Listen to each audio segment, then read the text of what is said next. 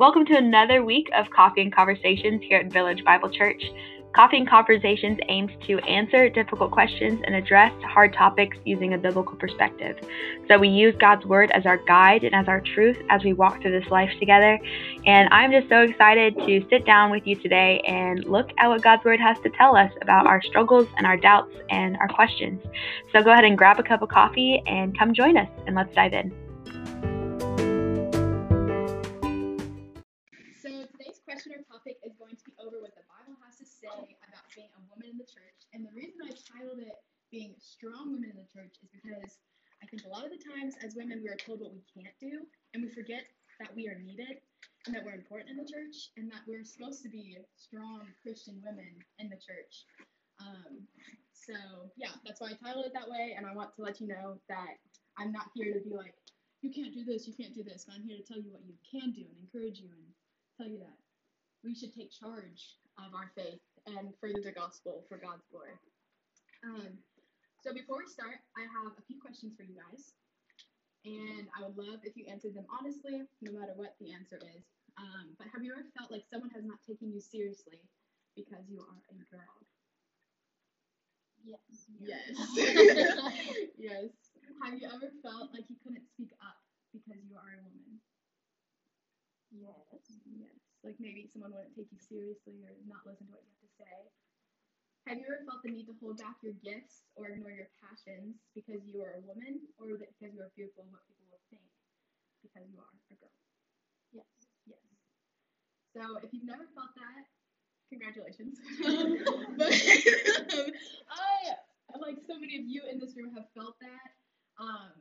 And I'm here to tell you that is not what the Bible has said for us as women. And we should be so excited that God thinks of us as equal to everyone, that we are not less than, that we are important in His plan. But before we head any further, I want you to know that I do not ask these questions because I want us to get like riled up about the injustice towards women and go rally the streets. Not saying that is wrong to protest, because there is injustice in the world. And I'm not promoting modern feminism. I don't want to promote anything else other than what the Word of God has to say. And so whatever we talk about today, I hope that you know comes from the Word of God. I am just the messenger.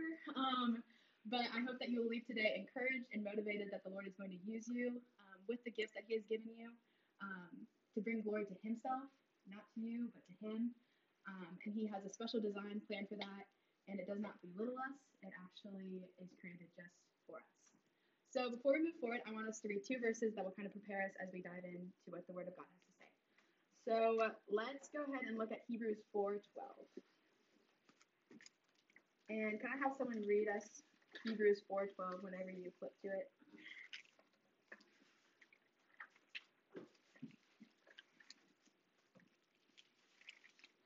I can't even find it.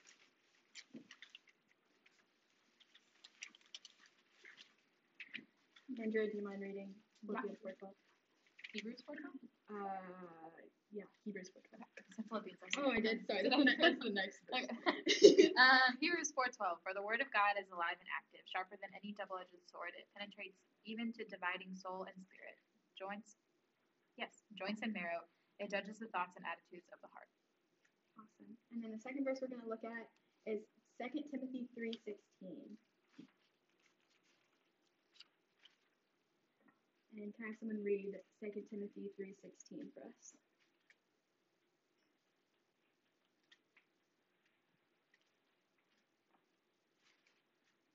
I can read it. I'll read it. All Scripture is breathed out by God and is profitable for teaching, for reproof, for correction, for training in righteousness, that the man of God may be complete and equipped for every good work. All right, so these two verses, what do these two verses tell us about the Word of God?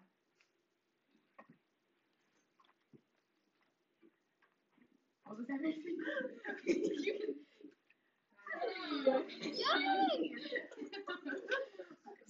So what do these two verses say about the Word of God? What does it tell us about the Word of God? Basically, like telling us we can trust it and use it for anything. Yes. Yeah. That we can build our life upon it. Right. Yeah. What else does it say? What does it promise to us? It's okay. I'm glad that you guys are here.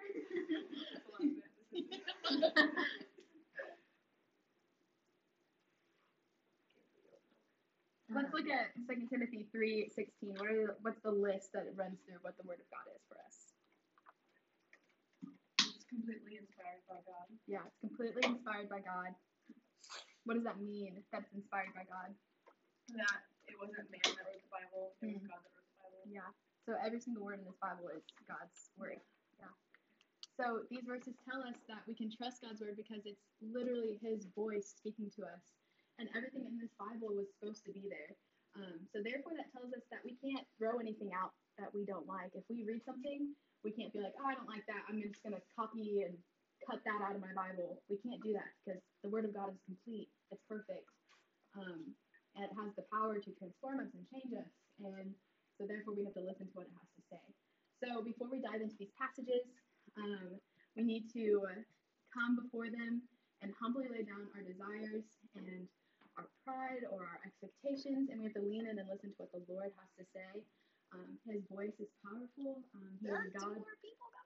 Really? We are two more chairs. Yeah, Macy, could you pull up a chair? That's an awesome problem to have that I didn't have enough chairs. So we serve an almighty God who is powerful, and hey guys. We serve an almighty God who is powerful and He knows better than us, right? He is. Hello. Hello.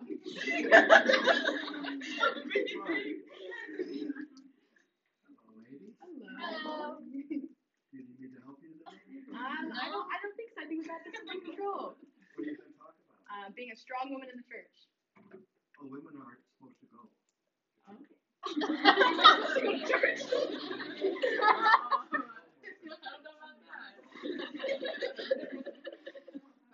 Bye. That's example A. Correct.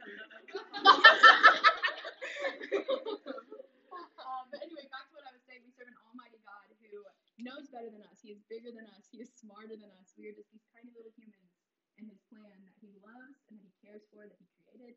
But we have to listen to see what He says about the way that we should live our lives and the way that we should take charge in the church because He knows better than us.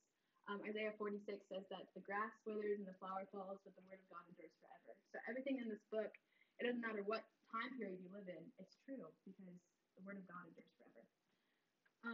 So the way we're going to address this question of what a woman's role in church and life is and how to be a strong woman in the church is by walking through a few passages that say what women should be. But before we dive into those, I think it's really important that we go back and we get the big picture of things. So we're going to go back to the first woman ever created, our girl, Eve. The OG. So let's flip in our Bibles to Genesis 2. We're going to read Genesis 2:18 through 25.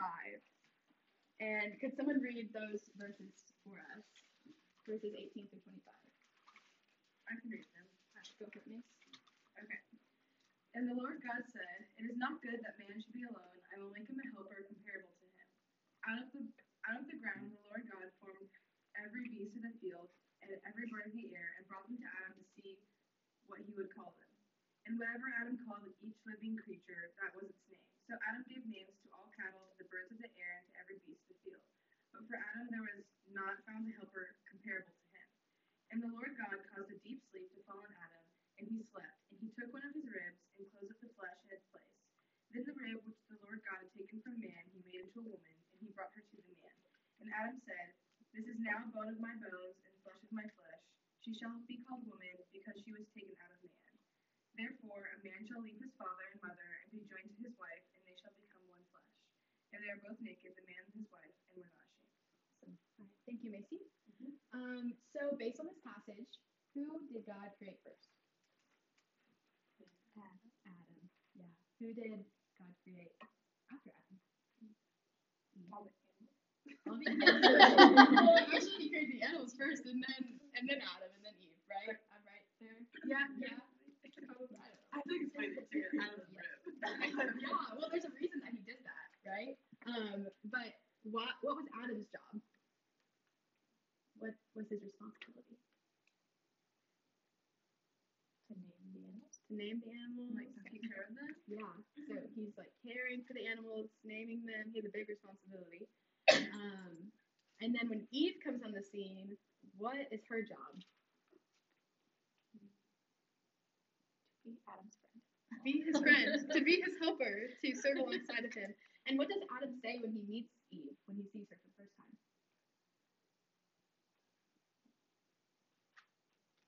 In verse 23.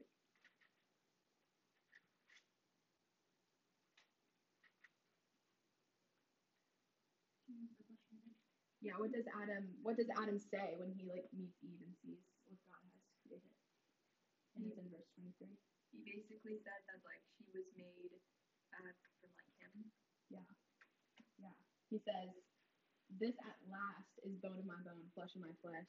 So he's saying like, "Oh wow, like I needed this helper alongside of me. Like, thank you, Lord. I needed somebody because I can't do this on my own." So we see here that God's design from the beginning of time. This is before even sin came into the world. So this is like a perfect design, right? It's not even tainted by sin. God created man to lead. He gave him the responsibility to make decisions, like to name animals and to take care of creation. And then he can't do that by himself, right? So God created woman to be a helper, to be a supporter. And then we see in chapter 3, I think it's, verse 20, Eve is named Eve because she's called mother of all the living. That's a huge title, right? Without Eve, without women, there would be no humanity. Like, women are so crucial because without us, there would be no life. Without Eve, Adam would have died alone, and the human race would be over, right? The Bible would be like 2 pages long because Adam's life would have just ended, and that would have been done. So God gave Eve a great purpose and a great calling, and she was called to come alongside Adam to serve and to help him. Adam could not have done his job without Eve. Eve could not have done her job without Adam. So she is very, very important. So in this passage, does God make Eve any lower than Adam? No. He says like a helper like comparable to you. Yes. Yeah. So by God saying this, he's saying she is just as important as you. So don't ever think that she's not more important than you. And that should be comforting to us today, right? Because this shows that before sin ever entered the world, God created man and woman to be equal partners. But he gave them different roles. So in order to move on through the next few passages that we're going to read, which are a bit more harder to read, we must be informed of the big picture, right? We have to get God's original design. We sometimes have the tendency to take these next few verses we're going to read and just look at them and be like, oh, I hate that. I'm going to toss that aside. Or if we take it, we just plaster it on the wall without putting context into it. It looks like they don't like look good, you know?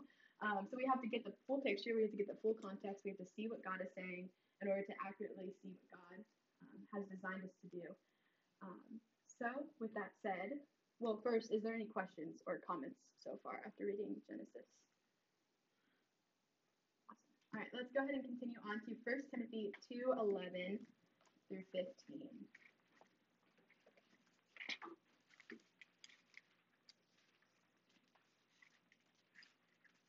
And who would like to read 1 Timothy 2:11 through 15?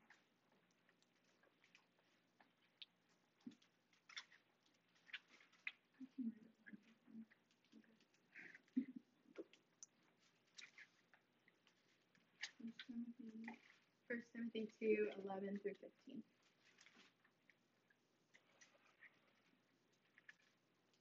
A woman is to learn quietly with full submission, and not allow a woman to teach or to have authority over a man. Instead, she is to remain quiet. For Adam was formed first, then Eve. And Adam was not deceived, but the woman was deceived and transgressed. But she will be saved through childbearing if they continue in faith, love, and holiness with good sense. All right, so reading those verses, how do those verses make you feel when you first read them? What are things that come to your mind? And you can be honest. Kind of makes me feel really small. Yeah. What things in these verses like kind of stir that in you? Well, how it like explains how like women need to be like quiet and like just kind of let the man do his thing. Yeah.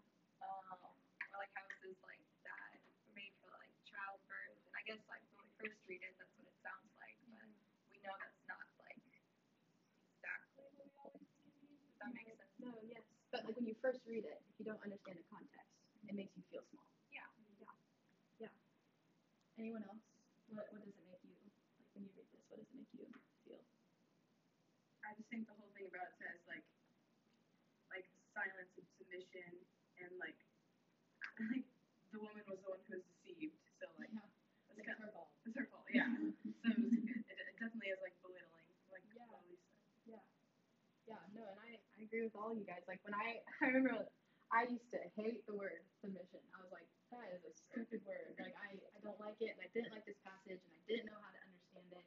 And for the longest time, I just ignored it because everything else in Christianity made sense to me, except for what my role as a woman was, which is actually a huge part of how I approach Christianity because I am a woman, right?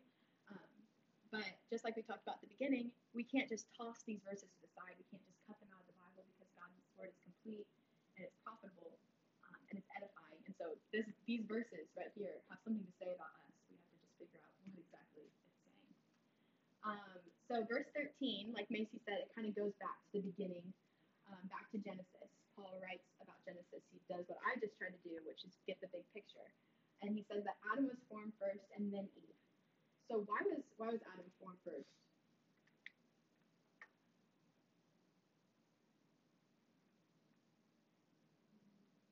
It was just God's design. God just chose Adam to come first, and then He chose Eve to be made out of Adam. And the answer to that is just because that's what God wanted to do. That was God's design, and God is perfect, and so we can trust that. And what happened when Eve ate the fruit? What did she do? She brought sin into the world. But when she physically ate the fruit, what was she saying about who she was?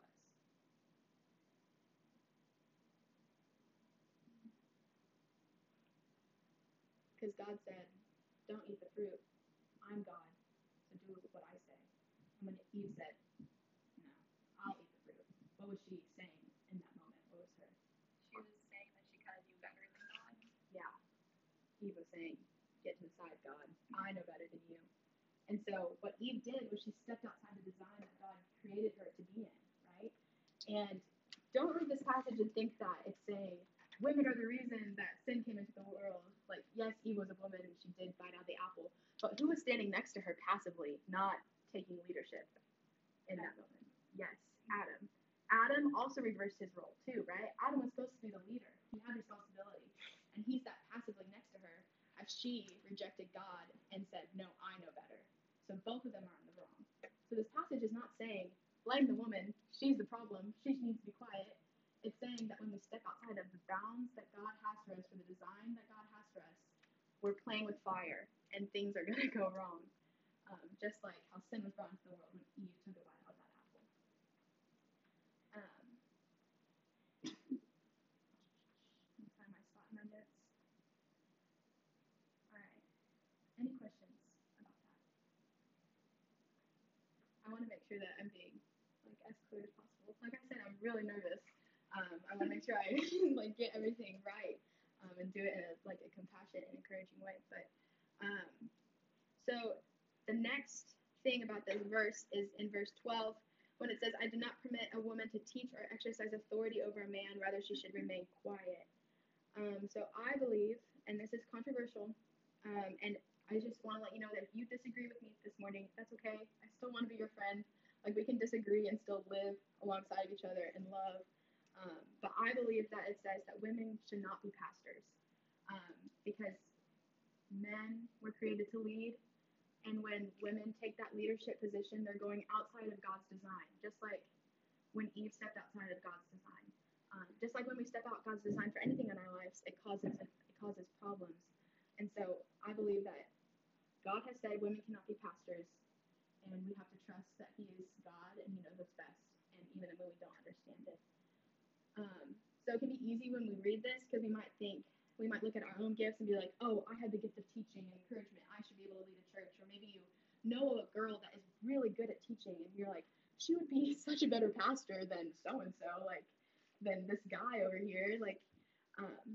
And we kind of we say, I should be in that position. But like I talked about at the beginning, we have to step back and lay down our own desires and humbly listen to the word of God, because he knows better than us. He's a God that is perfect and holy in all his ways. So I just want to tell you, if you think you have the gift of teaching, that you can certainly use the gift of teaching in so many other ways. Like, you can teach other women. You can sit one-on-one with someone and disciple them and teach them the word.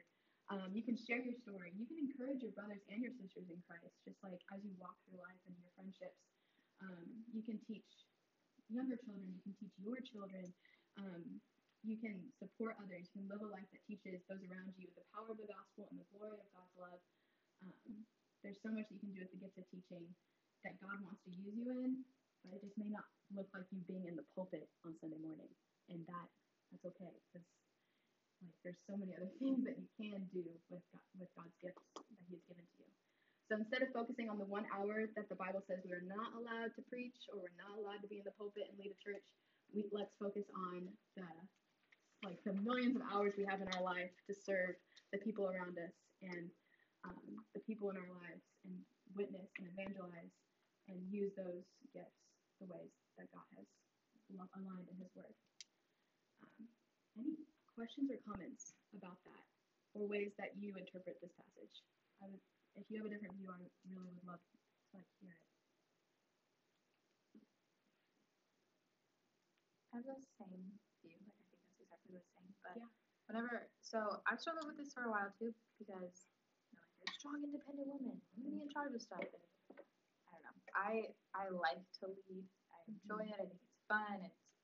It's for me, leading is a way to just encourage all the people that are there, and it's awesome. But we often think that women don't have big enough roles, right? Like, we don't have enough to do. They're not letting us do the big stuff. They're not letting us lead. But between women and men, women are so much more excited by little things, right? So, like, somebody smiles at you, or brings you a cup of coffee, or like your kid giggles for the first time, or right? We're so much more excited by little things. Men, not so much. And that's just the way God created us. So it makes a lot more sense for us to have a supportive role, or a role that we think is not enough, because I don't know what else we're going to look at, but if our role is to be over kids and the mother of all living things, and if that is our not enough role, right, if that's what God's called us to do and we think that it's not enough, we have to realize that God is allowing us to just have a lifetime full of being excited by little things, and so if you put a man in that position, he wouldn't be as joyful, he wouldn't be as excited about it, because that's just not what they do. But they're very good at being objective, strong leaders, telling you how it needs to be, the things that a pastor has to do, right? And their emotions are different than ours, so they're the ones that are going to be able to lead a church, right? So if something just needs to be done, we might have a meltdown about it and cry about it. I'm like, this is so sad, and they'll just get it done, right? Yeah. Do you think that there is a reason that God has designed like most men to be like that and most women to be like that? 100%. Yeah. Because David is a lot less emotional than me, but in times where he should be more emotional, I'm like, hey, have you thought about this? And times when I should be less emotional, he's like, hey, have you thought about this? So we complement each other, and that's why God created them to be together. Yeah. You work together, you serve together, you figure it out together.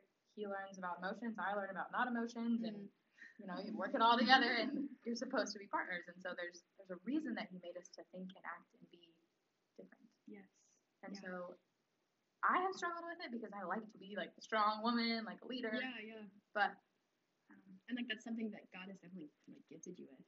Like, you're so good at planning things. You're so organized.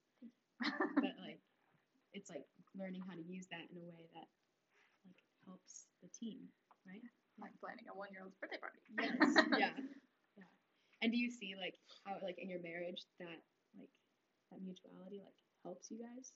Yeah, for sure. Once we both get out of our heads that like we've got it figured out, once we get into the space of God made us this way for a reason, he made men and women different for a reason, and we go at it with God together, then it works. Yeah. But as soon as we do what you said and we step out of what God has for us or anything like that, it doesn't work, it falls apart. Yes. So the place where a woman should be, right, is only good if we do it God's way. And it's awful if we don't. Yeah, I think that's perfectly said. Yeah, it means a lot, like, coming from someone who is married, because marriage is supposed to reflect the relationship with the church. So, like, having that perspective is crucial. Yeah, thank you for sharing that, Andrew.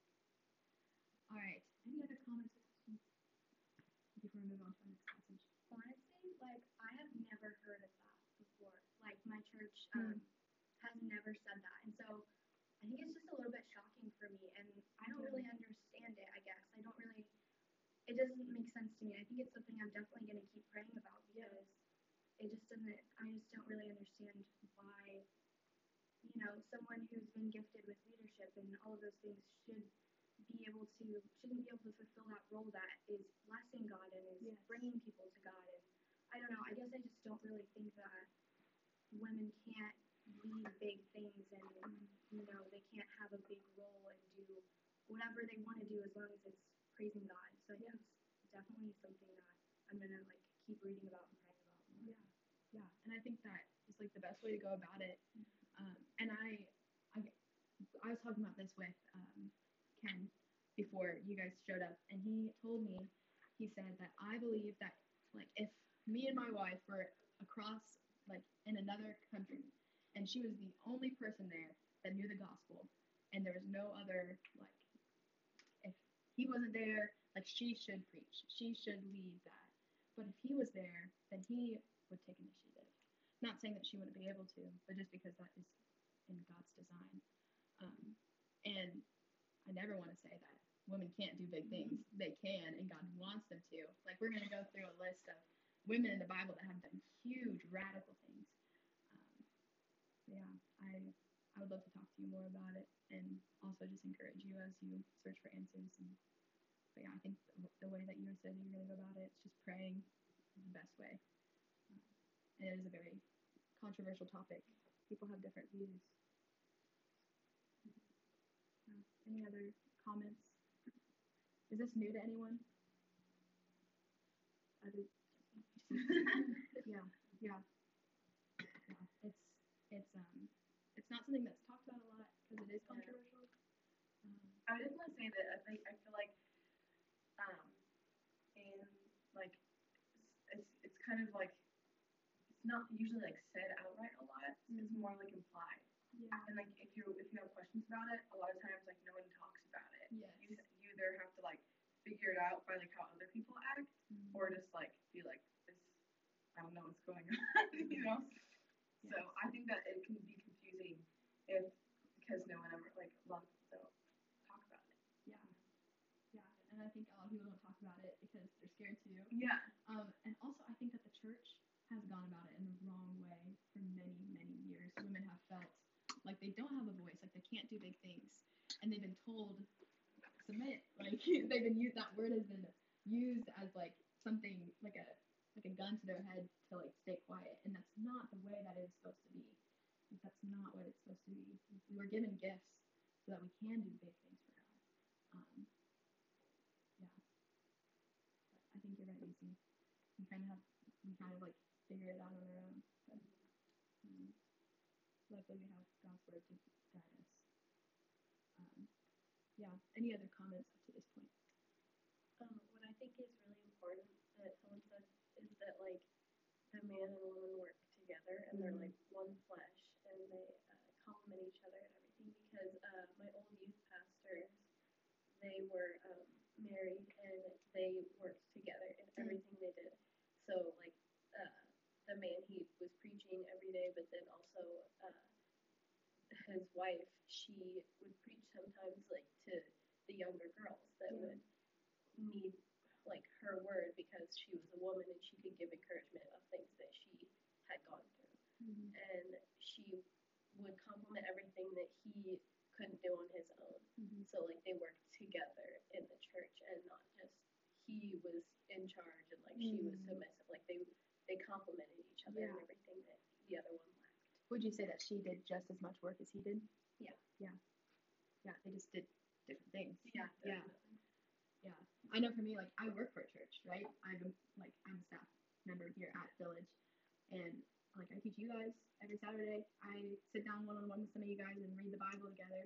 I've taught youth group sometimes, and I'll teach youth group because the guys in the youth group are not men yet, and the Bible says do not teach men. So I will teach youth group if that is gone, and like I am not quiet. I like to teach the Word of God. I am so passionate about the Word of God. But I will never get up there on a Sunday morning and preach to the congregation because God has told me no. And even though sometimes I'm like, well, I have really good things to say, God. He's like, well, say those things somewhere else and trust that I am in control of my church and this is the way that I run things. And I have to be submissive to God and trust that He is in control of that. Sorry. Yeah, go for it, please. I think this is a very like hard message to like process, but I think because it's such a hard message to process, it kind of gives us like the opportunity to like exercise our trust on God because He's gonna do things a lot that don't make sense, and God's like mind is bigger than ours, and sometimes like accepting it. I know for like myself, like I'm doing this like every single day. It's like just accepting that whatever His plan or His like design is better than anything I can imagine, even if I don't understand it. And I think just something like this can like help like exercise our minds to trust Him more. Yes. And it's probably another reason why He does like really confusing stuff like this. Yes. So yeah. Yeah, because we're supposed to just like trust Him. Yeah, I think that is very wise. And just to comfort you guys that are just now like thinking through this, it took me 3 years to like come to the terms of what I believe. Like when I first became a believer, I didn't think about this and at all. And then in college, I was like kind of forced to make a decision. And I would say it was within the last few months that I have realized where I stand on it. It took me a long time to get there. A lot of prayer, a lot of searching the scripture and talking to wise people. And it's not something that is make or break in our faith. Like if you believe women can be pastors, you are still saved. Like I'm not saying that you are not a Christian, but like it's just something that we have to figure out on our own, and the Lord will guide and teach us in if we just walk alongside of Him. Yeah, it just sometimes takes a little while to learn this, to see what God is telling you. So yeah, let's go ahead and move on to our next passage, which is also one that is really popular when talking about women in the church, and that is 1 Corinthians 14, 34 through 35. And as you guys are flipping there, 1 Corinthians 14, 34 through 35, I kind of want to explain the context of this passage. So Paul here is saying how you should handle tongues and prophecy within a church, which I am not going to even try to touch on today because that is just a question for another time. But basically, he has already affirmed that women can prophesy in the church. And so what we're going to say today is that women can encourage people in the church. So prophecy, one of the ways you can prophesy is just by like taking the promises of the Bible and being like, God is going to come through because He promises this. So it's like a word of encouragement. So Paul is already saying women can get up in the church and they can speak truth. They can speak encouragement. He's already affirmed that. And so we have to have that in mind when we read this passage, that women in the church at this time already have a lot of say in what goes on and a lot of say in the truth and like speaking the truth. And which was radical at this time because women weren't even like allowed to like, you weren't even allowed to like look a woman in the eye if you weren't her husband. So women had like no freedom at this time, and the fact that they could come to church and speak in front of everyone, like words of God, like words of encouragement, was huge. So can I have someone read verses 34 through 35? I can read it. Women should remain silent in churches. They are not allowed to speak, but must be in submission, as the law says. If they want to inquire about something, they should ask their own husbands at home, for it is disgraceful for a woman to speak in the church. All right, so another really tough passage that I didn't like to read for the longest time. When you guys hear the word submit, what do you think of? What kind of feelings does that stir up within you? It's like it kind of submit to me is like full obedience with like just like blindly, I guess. Yeah. Like probably without any reason. Yeah. Like if someone like Yeah. Yeah, like you're only doing it because you're supposed to, like a dog.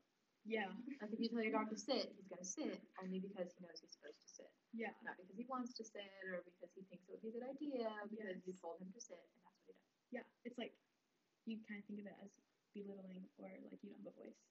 Yeah. Yeah. Why do we think of submission like that? Why do you think that's what our world has come to? Because that's the connotation of the word now. Yeah. That's what it is. Like, submission is like in an abusive relationship, right? You have a dominant one and a submissive one, and like the submissive one is always getting hurt or always being belittled or emotionally or whatever it is. It's not a good context. So it doesn't mean, in our culture now, it doesn't mean to just take the spot below because that's where your spot is, and that's fine, right? Because I'm sitting here and she's sitting there. If this is spot number 1, that's spot number 2. It doesn't mean spot number 2 is bad. Yeah. But that's what we interpret it as, because every time we use the word in current culture, it's about putting someone a rung down. Yes. Which is that what the Bible says submission is, to be a step lower? I don't think so. Yeah. I mean, it's just that's where it is. Like Yeah. that's where your spot is, and it's not that it's knocking you down a big, right? Because God puts men in their place all the time, and it's just different for women. Yeah. He's putting them in a different place because we have a different job. Does anyone know like the biblical definition of submission? Like, what does God say about submission, or how it should look? Okay. Well, let me first ask you guys. Well, actually, I'll ask you that guys later. But biblical submission looks like this. I'm going to use marriage as an example. The man humbly and with a servant heart serves his wife to her best interest. So if he is constantly serving her, loving her, leading her in a way that is loving and caring and gentle, do you think that it's easy for the woman to follow his lead? Yeah. And she'll trust him. Yes. So it's a strong bond of trust. At least that's what it should be. So often in our world, it's not like that. The man can be manipulative. It's like abusive, or maybe he misuses his power, and that causes us to look at the word submission and be like, ugh, why would I want to submit to that? When really, in reality, the way that God created it is he created the man to constantly be looking after the interest of his wife, and that leads her to want to follow his lead because he is a good leader and she trusts him wholeheartedly. And if the marriage is supposed to reflect the church, then we can assume the same for the church. So God, who represents, well, man and woman represents God's relationship to the church, right? So we submit to God because we trust him and because we love him and because we know that he has our best interest in mind. So, like, submission is not what we think of right off the bat. We have to look at what God says about what submission is, which is often so different than our worldly minds because it's tainted by sin, which is so terrible, but that's what we have to understand, and that's what we have to kind of process through as we approach these passages. Also, I want to explain to you what church looked like at this time. So men and women would come into church, and they would sit on different sides. I don't know why. They would just sit separately. We kind of do that sometimes, like in youth group. The girls would sit on one side, the guys would sit on the other. Well, even if you're married, the wife would sit apart from the husband, and all the guys, dudes, would sit together. And usually they would, like during church meetings, for example, they would discuss like where the church was going, what they were going to teach, decisions they're going to make, probably a lot about money and stuff like that. And women, they would sit and they would listen and they would process, and they they were allowed to hear what was going on, which was huge at that time. But what Paul is saying here, when he's saying a woman should keep silent in the churches, for they are not permitted to speak, he is saying, like, don't interrupt the meeting, like, because during this time, if they had a problem with women just arguing with the leaders during the meeting, and that is disrespectful. We don't do that, right? We don't argue with our teachers when they are teaching us something. When we hear something in church that we don't like, we typically don't stand up and shake our finger at the pastor and storm out. So Paul is saying, just don't interrupt.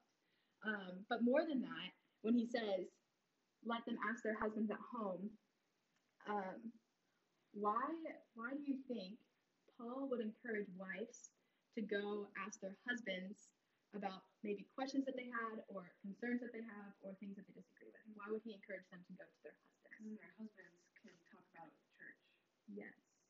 What is the wife doing when she goes to her husband? What is she affirming about him when she goes to him and asks him those questions? Yeah. She trusts him. And she's affirming his leadership too, right? And he, as a humble servant and as a humble leader, should listen to her and bring those back up to the surface to the church leadership. So the woman is heard. She just, in the process of being heard, also affirms her husband's leadership and also affirms and respects the church. Does that make sense? So that's why Paul is saying this. He's going back to the drawing board and pointing back to God's design that man is the leader, girl is the helper. Not like she's any less than. She is not. She is supposed to be heard. Her opinion is valuable. She is going to see more on the emotional side of things or maybe the deeper side, and so her perspective is needed. But there is just an order that goes to that. I think Ken does a really good job of that here. Yes. Because anytime so this room, for example, we're redoing it. And he first, of course, went to get approval for the elders to do that. But then, after all the men said yes, right, he came to women who have skills or enjoy redoing or enjoy whatever it is to get their opinion. Do you think it would be a good idea? Could we use this space for that, right? So he also enlisted the help of men who physically have the skills to take on all of that stuff. And that's how he does it with every project, right? He runs it by either his wife or women in the church or whatever, but everything that he does, there's a woman's thought in there, right? He might not be like, Riley, what do you think about this giant thing that we're going to do, right? But I don't know. He consults a lot of people. He consults a lot, yes. He consults a lot of people at a lot of different backgrounds and a lot of different places at life to see what their thoughts are. Right. Because all those perspectives matter. All of them matter. Yeah, that's a really good practical example. And it goes for even bigger decisions in the church too, more than just redoing the coffee bar, which is going to look amazing when it's done. We're meeting about it on Sunday. Yeah, I think the inspiration is going to be like Coffee House 5 in Franklin. Get it? It's going to be good. But yeah, thank you for sharing. That's a really good practical example of what that looks like within the church. So like I said, the word submission is often misused within the church. And I have experienced it. I still go to a very strict college, and I would get so riled up because I felt like I was being told to submit to every single man in my life, and I was like, no, I don't have to submit to every single man. That's not my role. So my question for that area is, who are we required to submit to? As Christian women, what do we submit to in a biblical way? What do we submit to? Does that question make sense? Yeah. I would say the first one is God. Yes. Overall. Absolutely. Yeah. God. Our husband. Yeah. Our husbands, if we're married. Your dad is not. Yeah. Your parents. Yeah. So like people in our life that have authority over us, or our parents, or whoever you live with. Our husbands, if you're married, and God. Those are the people that you humbly submit to as they also serve you. Do you submit to your boyfriend? No. No. Don't submit to your boyfriend. Do you submit to just your guy friend? No. Do you submit to some random guy in the church? No. Mark's going to be probably needing some of you girls to help him build something here in the next couple of weeks. Anybody got a hammer? No. We won't bother you. Okay, sounds good. So yeah, and I think that I was listening to a podcast, and they were asking. It was a Christian college, and they were asking like the girls and guys in the congregation, do women submit to men? And like everyone shook their head, like yes. And like that is a problem because we do not, as women, we do not submit to every single man. That's not right because we're equal with them, right? We submit to these things that God has lined up for us because it's for what's best we don't submit in a worldly way, in a way that's attached to sin. We submit in a way that is glorifying to God. Does that make sense? That also doesn't mean though that you run around like, haha, to anyone that's like not your husband or dad and like telling them off and everything. Yeah. Don't do that. Yeah, be respectful. Be respectful. But also know your biblical boundaries. That if some that I'm not gonna submit to my boyfriend yet because he hasn't put a ring on my finger. You know.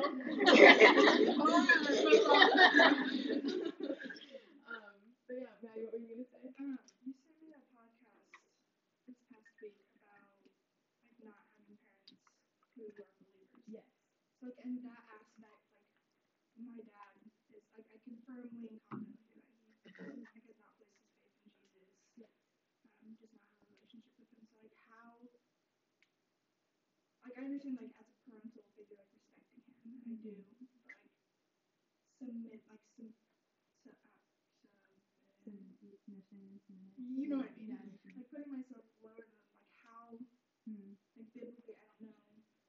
Like I think I'm confused on how like biblically I would do that. Yeah. What did I kind of forget exactly how the podcast went about it. But do you remember like what they said? They talked about I listened to it Tuesday. They just talked about like respecting them as a parental figure, but like not necessarily like I wouldn't go to them for advice, like certain advice because like they don't have the same perspective as like you do or as Chloe or as anyone here would have. That would help me a lot better. So like that they said like you don't necessarily have to follow what they say, but like you should still respect it. You know, take it into account in a certain way. Yeah. And I think that is true. Who's like your first like who do you follow first? With my parents? No, like in life. Like who do you submit to first? God. Yeah. So like God is your ultimate like king. He tells you like how you should live your life. And so I guess the way that I would answer that, and there's like a lot of deeper things that I'm sure I will miss, but like you submit to God first. He is your ultimate allegiance. And you follow what his rules are. And one of those rules is to obey your parents, but if your parents ever tell you to do something that goes against what the Lord has for you, that's when you prayerfully maybe ask God, is this right? Or just like, what are you telling me to do? And that's when you disobey your parents if they're telling you to do something that doesn't align with God's will. Does that make sense? Yeah. And they said that like if it doesn't align with scripture, like obviously don't do it. Yeah. But like affirm their authority in your life. Right. Don't neglect it. But don't put them higher than God either. Yeah. That makes sense. Yeah. And there's a lot more to that. We can talk about it more. But yeah. Yeah. Any other questions, comments? Okay. So let's go back to the questions I asked you at the beginning, which were like. Julia's a little hungry. You can have a donut, Julia, if you want.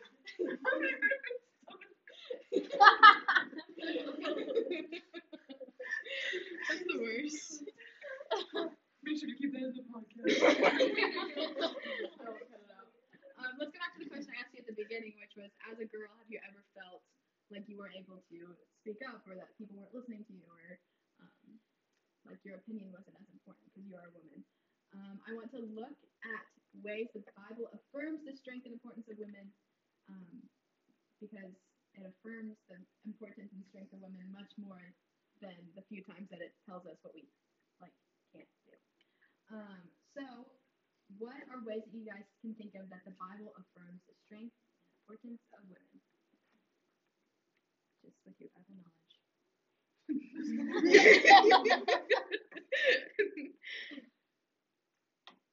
are like really important women in the Bible? Esther and Ruth. Esther and Ruth. Yes, and they were in the Old Testament, which is crazy. Yeah. Who was Esther? Like, what was her importance? She saved the Jewish people. Yeah. How did she save the Jewish people? She went to the king. Yeah. She stood in front of the king and said, "Let my people be free." Yeah. Like that's a strong woman. And, Like right 3 times without dying. Yes. Yeah. And usually, like, you weren't allowed to speak to the king unless you were, like, invited to. So she, like, basically faced death. Like, she would have, like, in normal circumstances, she would have died for, like, speaking to him. Yes. Not being invited. Yeah. So what we see there is a courageous and bold woman who is filled with the Spirit of God, who does what she is told from the Lord. But I think that's also one of those situations like you mentioned earlier. So like the reason that she's the one that did it instead of a man is because there weren't any other gospel Jesus people in her situation. So she's the only one that could have done it. Yes. So if there was a man there, he should have done it. But since she was the only one in the little palace area, And she like was in Jesus, that place. she was in that position. Because Mordecai couldn't, No. right? Because he wasn't in the palace. He wasn't in the palace. She was the only one that could do it. Yeah. And that's what he encourages her with. He's like, you, her uncle, Mordecai or whatever, was Bert. He's your uncle, right? Yeah. He was in the VeggieTales. But he encourages her and he's like, you're the only one that can do this. You are the only human, because she has to do it 3 times because she's like, I can't do it. And then she's like, well, come for dinner again. And then, I can't do it. And then she does it the 3rd time, and then that's the one that sticks. But she's the only one that can do it. Yeah. And she did it. And she did it! Yeah. I can't wait to meet her in heaven one day. Boss lady. She's got the stash. Yeah. Who else is like a really important woman in the Bible? I mean, Mary. Mary. Yeah. Why is she important? Well, she gave birth to Jesus. Yeah. And she went through a lot. I mean, she probably doubted God a lot during that whole time, but she's very faithful. Yeah. I have like a book that goes through like 5 really important women. It's like Esther, Ruth, Mary, Tamar, and Bathsheba. Yeah. And all their stories, and it's very I'd say by Francine Rivers. Yeah. Rahab's in it too. Yeah. It's like a collection of like 8 or 9 books of women. Yeah. It's really good. But it's like a fiction account. It's like an interpretation of what, like, from the Bible, what their stories were like, but like in a read the story. yeah, an Yeah. actual story. Yeah, it's like But very historical interesting. fiction. So we have Mary. Who did Jesus reveal himself to when he resurrected from the dead? Yeah. He went to a woman first and was like, I'm risen from the dead. I'm the Messiah. What an honor that is, that she got to see Jesus for the first time out of anybody else. And he chose a woman.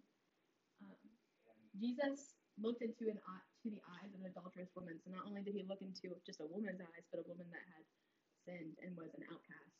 And then Jesus also healed the woman that had like the bleeding, right? And so like during that time, if you were on your period, you couldn't be touched by anybody. You had to like go away by yourself and sit on a bucket probably.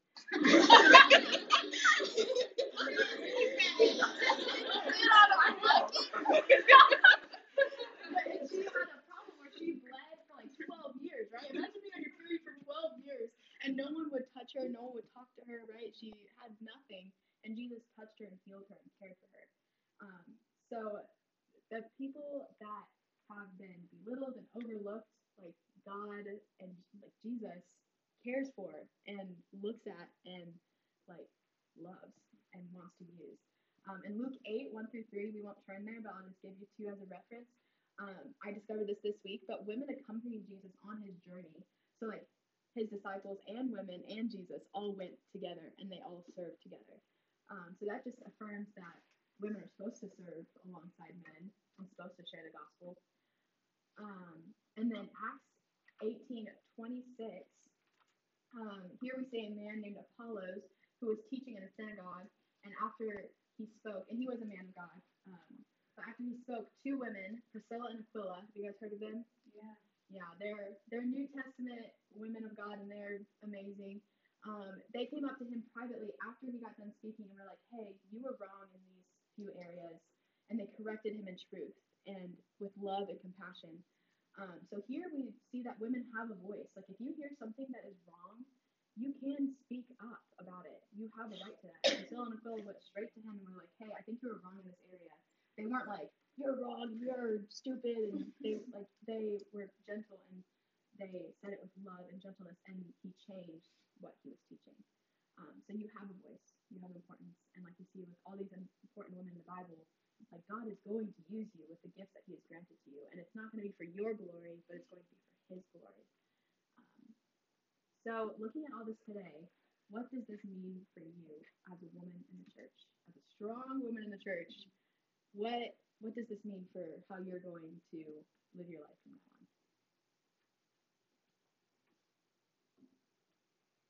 I think it's just like, I feel like sometimes it will just kind of be case by case, like a lot of things. It's like trying to use your talents to do things that are out, like that you're supposed to be doing in the church, and it's like doing it to full potential, even if you can't exactly do the role that you want, I guess. Yeah, and like the role that maybe we want is to be a pastor, and some churches don't allow that. But there's lots of other things that we can do. It's kind of like the whole thing of like how Ponce always talks about like someone's the hand, someone's the foot, someone's the eyes. It's like everyone has different roles. Like even men have different roles. Not every man is a pastor. Yes, yeah. So like us as women, we have to take other roles too. Like the church has to have 2 legs and has to have all the toes and all the fingers. It can't just have the pastor. Like it has to have everything else too. Yeah. And the pastor isn't the most important part of the church, right? Yeah. He's just another. He can't help everyone. Yeah. What else? What are you guys thinking about right now? I think the hardest thing is that we tend to twist it, and instead of like thinking like God's telling us we can't do this, like you literally are not allowed to be pastor, it's that he's saying you shouldn't. And it's that he has a better purpose in mind for us. Yeah. So it's not so much you can't be pastor and everything's gonna go terrible if you are. Like you could probably be a pastor and things might go okay and you might bring someone, but God's just saying that's not the way that I want it to be. And a lot better is gonna come of it if you listen to him. Like you could get married to someone who's not a Christian, and you could maybe convert them, maybe not. But God does want you to be with someone who's equally yoked. And so there's a lot of instances in life where things aren't going to happen exactly the way that God wants them to. He's still going to use it for his glory, but you should always be obedient to him first, because that's going to bring you more glory. Yeah, I think that's like perfectly said. Yeah.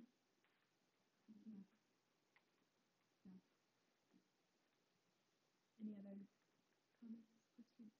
I think you just look for where God needs you. Like what Macy said, everyone's going to be doing something different. So like Julia's really good with all the little kids, so she helps out upstairs with 2 and 3-year-olds and in the nursery, and they love her. And she's really good at that. You're really good at doing what you're doing now and all those things, and everyone is good at different things, and you might not serve within the actual building of your church, but you just look for where God needs you, and like maybe he has you at a certain job or in a certain class or whatever, because there's a couple people that are going to hear about Jesus from you, or they're going to look at you and be like, that Maddie girl, something's different about her, and I don't get it, and they're just going to watch you all the time and be like, she wrote church on her Sunday planner, whatever, like, I don't know, but we never will. God does what he wants. I think you just live for God, like Ali said, do what God wants first, and then just figure out what that is as you go. Search for where he needs you. Yeah. And constantly be praying that the Lord shows you what he wants you to do. If you're not praying for the Lord to show you what he wants you to do, then that's the first step, is finding what he wants you to do. And he'll always answer. It's usually something that makes you uncomfortable. Speaking from experience. Any other comments, things you guys want to share, or things that you're thinking about? All right, well, let me close with this one passage. I'm going to read it for us real fast. It's Philippians 2:1 through 11, and this is addressing the church as a whole. So I want us to leave and remember that this whole Bible tells us what to do as Christians, not as just men and of women, but it commands us how to live a life as a Christian. So just take these verses and let them encourage you as a woman of God, but remember that you are commanded to do all these things because you are a Christian, not just because you're a woman, but because you are a Christian, because that's your first identity. All right, read with me in Philippians 2:1 through 11. So if there's any encouragement in Christ, any comfort from love, any participation in the Spirit, any affection and sympathy. Complete my joy by being of the same mind, having the same love, being in full accord and of one mind. Do nothing from selfish ambition or conceit, but in humility count others more significant than yourselves. Let each one of you not only look to his own interests, but to the interests of others. Have this in mind among yourselves, which is yours in Christ Jesus, who, though he was in the form of God, did not count equality with God a thing to be grasped, but emptied himself by taking the form of a servant. Being born in the likeness of men, and being found in human form, he humbled himself by becoming obedient to the point of death, even death on a cross. Therefore God has highly exalted him and bestowed on him the name that is above every name, so that at the name of Jesus.